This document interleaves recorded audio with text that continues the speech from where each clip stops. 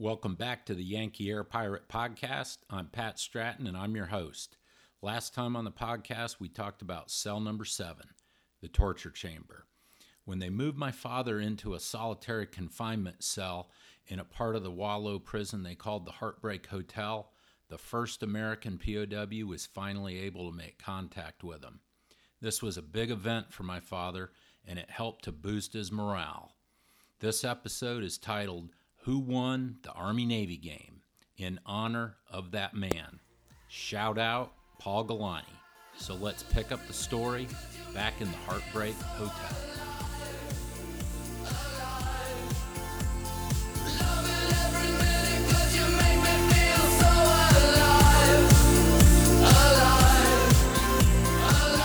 All right, Dad, welcome back to the podcast. I appreciate you bearing with me for a third time now. It's great being here. I think this is the first Yankee Air Pirate podcast we've recorded during a hurricane warning. And so I think the rules of the road are I owe you a bourbon immediately following this conversation this afternoon. Accepted, my friend. All right. I can deliver on that one. I've got a big bottle downstairs for you. So last week, when we finished talking, you had just moved from the cell number 7, the torture chamber, to the high security area of the prison. And you were describing that cell to me. It wasn't a whole lot better than the torture chamber. It seems to me, I remember there was just a couple of concrete pads. Is that correct? That's correct. And you had about 5 paces to walk one direction, turn around, and 5 more paces to walk back. So what, maybe 6 feet long? It was about 6 feet long. And how wide? My guess would be about 4 feet. Wow. So now you're in a 6 by 4 foot cell, and it's now probably been about 5 days since you were shot down. That's correct. So, and it's early January, and is it cold or hot in Vietnam at this point in time? It is cold, and when you're in your underwear and sleeping on cement, and it's about 40 degrees, it's very cold. So that's the conditions you're in. You're sleeping in your underwear on concrete in cold. And is it open to the air? Or the windows open to outside? The window is boarded, but it is open to all kinds of draft coming through, and there's a rat hole for drainage at the bottom of the wall by the floor, which sets up a circulation pattern. And to add to that, the wounds on my arms and wrists from the torture had become infected. So it's already starting to get infected just 4 to 5 days after these torture sessions. Absolutely. Straps and bars did not sanitize the ropes in between use. Wow. Okay, so you're in a lot of pain. You'd been tortured and beaten a lot. Had you had any contact with any other Americans at that point in time yet? I had no contact at all, but I was getting all kinds of noise through the cell wall. From the cell next to me, it sounded like a bunch of woodpeckers going crazy. I recall my Morse code. You can dredge stuff out when you really need it. You can dredge that up. And it wasn't Morse code, so I didn't know what was going on. But there was all kinds of rattling going, pecking going at the wall next to me. And obviously it was some human being, since woodpeckers don't like brick and cement. Right. And how long did that go on? Was that constant tapping the whole time? Any time the guard was not present in the passageway of that wing, that security wing, we called it Heartbreak Hotel. Anytime there wasn't a guard there, that wall would be active. Okay. So you're in what they called, you all termed the Heartbreak Hotel area, a high security area of the prison. How do they determine, how were the Vietnamese determining who to keep in the high security area in solitary, because you were alone at this point, from what I understand, and how do they separate that from the rest of the camp and the rest of the pilots? Well, of course, this knowledge comes from looking back on it and comparing notes. At the time, I didn't understand myself. But what they were doing was keeping you isolated while the military interrogators had you and finished with you. And then the political interrogators tried to figure out if they could get any use out of you or not. If you were injured, and now I was injured, they also simply were waiting to see if you were going to live or die, because they didn't want to waste too much time and energy on you if you were going to go to your eternal reward. So those three things are what kept you there in solitary. Right. And how long did you stay in solitary before they moved? They either moved you to the general population or at least moved a roommate in with you? I went into a satellite camp when they finally moved me. After about 3 weeks, when the political interrogators got through with me, they moved me over to a place we called the zoo, and I was in solitary confinement and isolated for a period of maybe 3 weeks before I got any contact with someone there. Right. Okay, so when they moved you to the zoo, you were still in solitary, though? Still in solitary, but when they moved me to the zoo, they gave me my issue of prison clothing, and we can talk about that sometime. Okay. But it did include one blanket. Unfortunately, it was very thin. If you held it up, you could see through it. It looked like you were looking at the stars at night with the light coming through. But it was better than being buck naked. So before they moved you to the zoo, from solitary confinement at the Wallow prison to solitary confinement at the zoo, had you been able to establish a confirmed conversation with another American POW before you left Wallow prison? I was blessed, because the answer to that was yes. At the time, I didn't realize the difficulty. If you were caught communicating, you were immediately sent to Vegetable Vic, tortured, made to write a statement, a confession, all kinds of humiliation type of things, and they exploited you. So any type of communication was a sign of leadership, which they wanted to destroy. So I couldn't quite understand how I was being approached. What happened was, two guys were sharing a cell in solitary, and the last cell down the end was a place where they washed dishes, and they used the opportunity to dump water and clean themselves.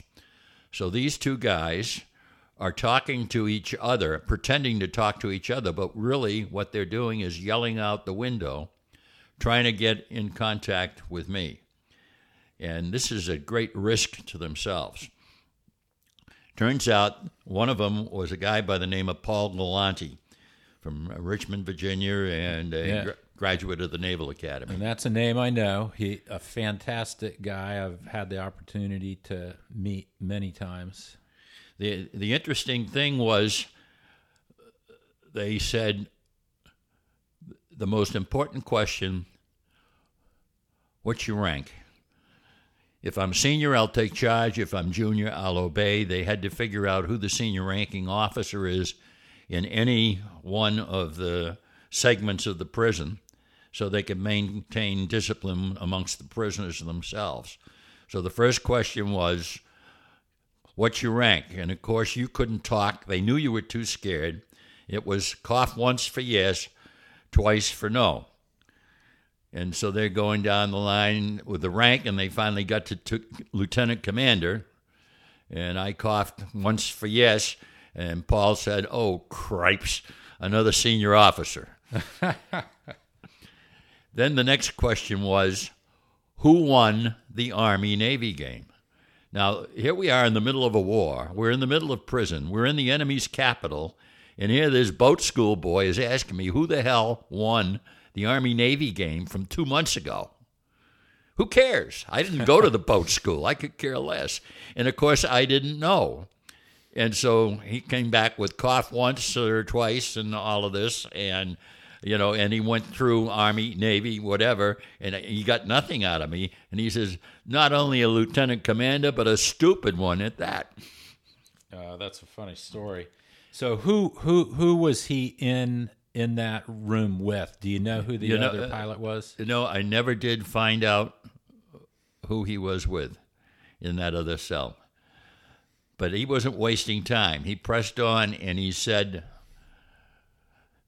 all those guys, all that noise in the cell next to you are guys trying to contact you. They're Vietnamese. They're good guys. They're on our side. Yeah, and that's another story I've heard too. So the pilot right next to you in the cell next to you was a South Vietnamese pilot. Was a South Vietnamese A-1 Skyraider pilot. It's not. Was that Nguyen Quoc Dat, the one that I met? Right. His Americanized name was Max. Nguyen Quoc Dat. Okay. And so he was in the cell next to you. The cell next to you in the torture chamber area or the max security area? In the max security area. Okay, got you. So Paul yells at me, they've been trying to get contact with you. They're on our side. Get up and communicate. Communicate at all costs. And then he said, tap code, box. American Football League quits victorious. Down the side. Tap code. Box. American Football League quits victorious. Down the side. And then he told me Jim Stockdale, Navy, Robbie Reisner, Air Force were the two seniors that were in contact. Their rules were communicate at all costs. Their rules were to bounce back. After you're tortured, we've all been tortured. After you're tortured, bounce back. Don't feel bad. It happens to all of us. Of course, they were too late. I'd already been tortured. And then the Vietnamese caught him, hauled him away, and I never saw Paul Galante again until I had been released, probably 5 years after I was released. So Did you ever see Paul Galante actually, or did you just hear his voice from behind the corner? I never saw Paul Galante. All I heard was his voice. And did they take him out and punish him because he had been communicating with you? Is that what happened? Both of those guys were hauled out, and they were taken apparently to the zoo and strung up, beaten, made to write something, made to make a tape, and then put in isolation for a while because they had been leading. Yeah. So how did you ever find out that it was Paul that was talking to you? Was he able to pass his name to you from around the corner, or how did that all come about? I found out that it was Paul Galante when I was on recruiting duty, and it turned out that Paul Galante was the commander of recruiting district Richmond. And we were at a conference, and we were talking about being jailbirds, and he reminded me that I was so stupid I didn't know who won the Army-Navy game. And at that point, I still didn't know who won. So he knew who he had been communicating with. You just didn't know at the time yourself who that is correct. Paul is a lot smarter than I was. Okay. And so let's talk about communication a little bit now, because in talking to you over the years, I've really come to understand the importance of communication and sticking together with the others there. So what did that do to your morale once you were able to communicate with people? Well, the communication is an awful lot of different aspects to it.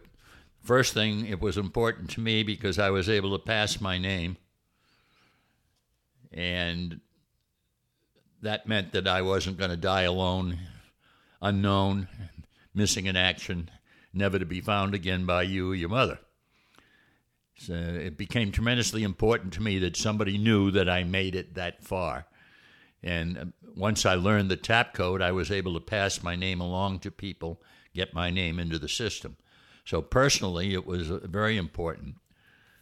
Second of all, to establish the leadership chain of command in any one of the compound satellites or main prison that we were in, and establish who the leader was, who was responsible, and what the policies, the resistance policies were, what the escape plans were at the time, the status of those, and what the enemy was after on any one day.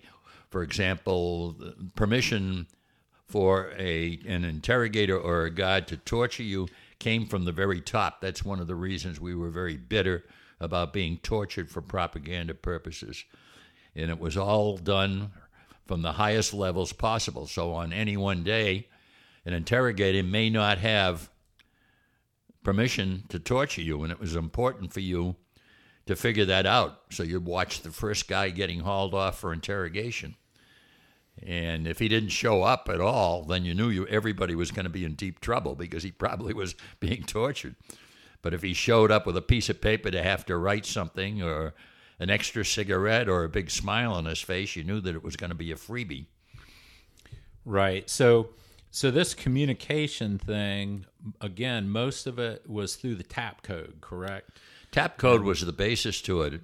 Remember Paul was saying, a box and American Football League quits victorious. Well, it took me a couple of days to get out of the Morse code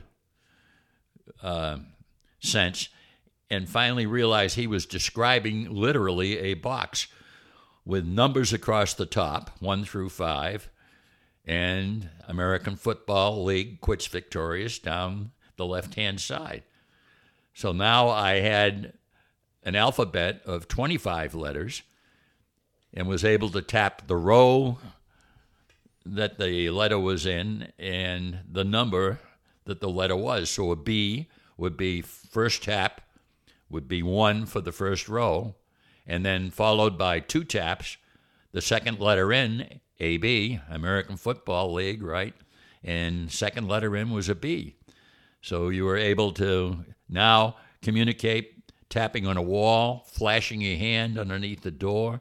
You were able to put pinholes in a piece of paper and communicate. A guy could get out sweeping in the yard and sweep the code. Had one guy, Jeremiah Denton, had a hacking. That whole country had TB, by the way, so everybody was hacking and coughing. So he'd have a hack, cough, snot, puke, spit, and it would communicate tap code that way. Right. When we were talking about this the other day, I went home and I wrote that box out myself, and I looked at it. It seems like a very slow, very tedious way to communicate, and I can't even fathom being able to comprehend all that myself. I mean, how long did that take you to get in a rhythm so you could take those taps and translate it into the letters that are coming through to you? Well, necessity is the mother of invention. If that's the only way you're going to be able to communicate, God gave you a brain, and you start engaging with little gray cells, and you're making things work pretty good, and you pick it up. Vietnamese could not answer that question. They actually put a guard down there, and the call-up was shave and a haircut. You'd answer 2 bits, and there's a rhythm to that, shave and a haircut, 2 bits. Right. Vietnamese could never get that down. They'd go shave and a haircut, 2 bits. Well, we knew we had a Vietnamese on the line. So you'd just stay quiet. So you'd shut up. And then they knew the tap code, and they were so damnably slow. They were like elephants plodding across the wall, so it was obvious that it was them. They just did not believe that we could get that amount of information across at the speed that we could do it. And I was slow, but I was able to actually conduct the work of the ship quite efficiently with it. And then we could back up. If we finally got visual contact with each other, we developed our own version of the American Deaf Spelling Code. So we turned around and took, like, you raise your index finger, that's number 1, well, A, like that. And then you raise your middle finger of your hand, and that's obviously Q. Right. And your thumb up is obviously an R. So we took something that made it easy through repetition to be able to teach a newcomer as to what our alphabet was. Then we could, with absolute silence, communicate with each other that way. Right. Well, how much of your day was consumed by communication after you got contacted and learned the tap code? I'd say probably about 4 to 5 hours a day were involved with communicating, because part of your job as a communicator was to clear for somebody else to make sure they didn't get caught. So you're lying on the floor looking out the bottom of your door looking for the rubber-soled sandal of a guard coming along so you can bang on the wall and alert people that a guard is coming.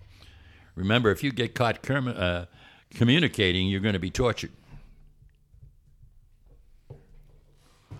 So communication means leadership. Leadership means torture. So you'd spend time actually looking out for somebody else. You'd spend time trying to devise methods of communicating back and forth, boring a hole in the wall so you could stuff a piece of paper through the wall. You had all kinds of problems trying to teach. Can you imagine trying to teach somebody by tapping on the wall what the tap code is? Because once you hit the letter that's dropped out, for some reason our people were engineers, and they dropped out the letter K, which doesn't make any sense at all. So you're trying to teach by repetition that box by repeating and repeating, and then you get to the letter K, which is dropped out. Well, the engineers were thinking of speaking, and they said C's a hard sound, you don't need a K. Right. Well, it seems like very tedious, but I get it. I hear what you're saying. If it's the only way you can do it, you're going to figure out a way to make it work. And so some of the other things that I was reading about communication is that you all would make ink out of brick dust and then mix it with water and then use that to write notes, pass notes to one another. Yeah, actually we discovered, which engineers and people in construction tell us that we're crazy, but there's such a thing as soft bricks and hard bricks. And soft bricks, you could grind them into a powder and mix in a little bit of water if you had it, spit or urine, and make ink. You could use a piece or a sliver of bamboo and use that for a pen. So here you are, you make ink out of a soft brick. You use bamboo, a sliver of bamboo for a pen, and you can write on whatever piece of paper you can steal or find. So you can pass a note on to somebody else. So while all this is going on, you're starting to communicate with your fellow POWs, and the communication helps build you up a little bit. Are you getting tortured anymore? Are they bringing you back for regular sessions in the torture chamber? When I was still in Heartbreak Hotel, before they transferred me over to the zoo, I was being abused every day, a number of times a day, depending on what the status of the interrogation was. They were after a particular confession that I had bombed downtown Hanoi. I didn't find that out until later on, but that's what they were after. And once they put me over into the zoo, it would be a random thing that I ended up being abused. Usually it was because I was caught communicating. Okay, so I want to talk about this Mad Bomber of Hanoi for a minute. So why was it that they used you as this Mad Bomber of Hanoi anyway? Why did they want to bring you forward with that? Because I don't think you actually ever flew over Hanoi itself, did you?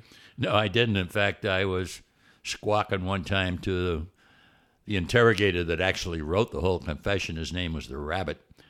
And I said, I didn't even fly over town, let alone drop anything on there. And he said, what difference does it make? Somebody did it.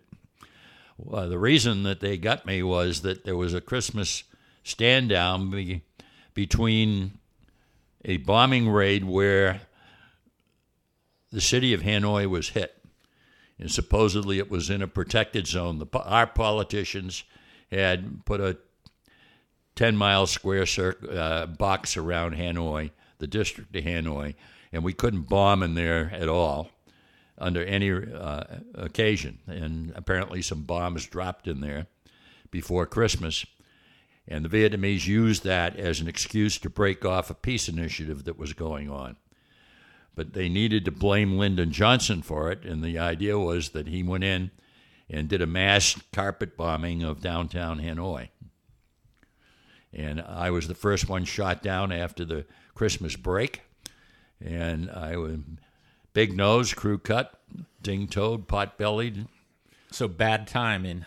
Well, I just looked like a mad bomber. I mean, I hadn't shaven for days. I had a big beak, and I just, their caricature of the ugly American, I was it.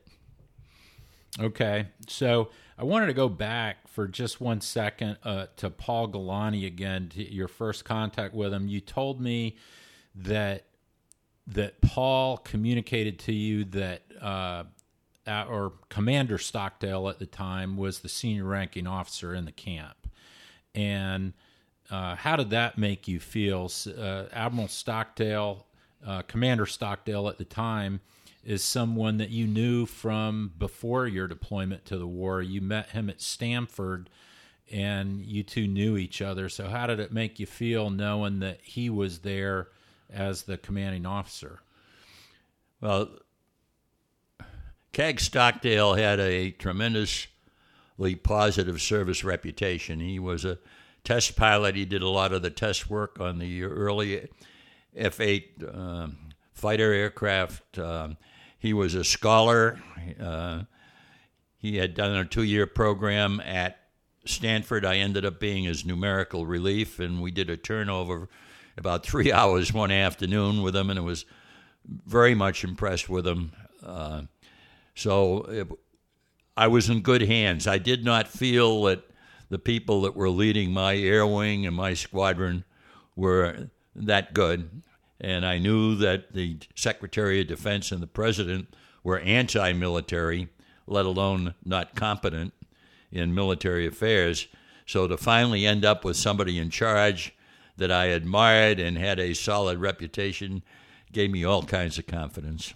Yeah, I mean, and what an impressive man Admiral Stockdale was. So it was good to be on the same ship with him, even though it wasn't a great cruise, I guess. Well, it was, and eventually got to live in a cell with him for a while and appreciate the fact of why he received the Medal of Honor for his service in Vietnam. Well-deserved, and thank God it wasn't posthumous. Yeah, absolutely. So we're getting to a point now where we're going to start getting into the daily routine of being a prisoner of war in North Vietnam.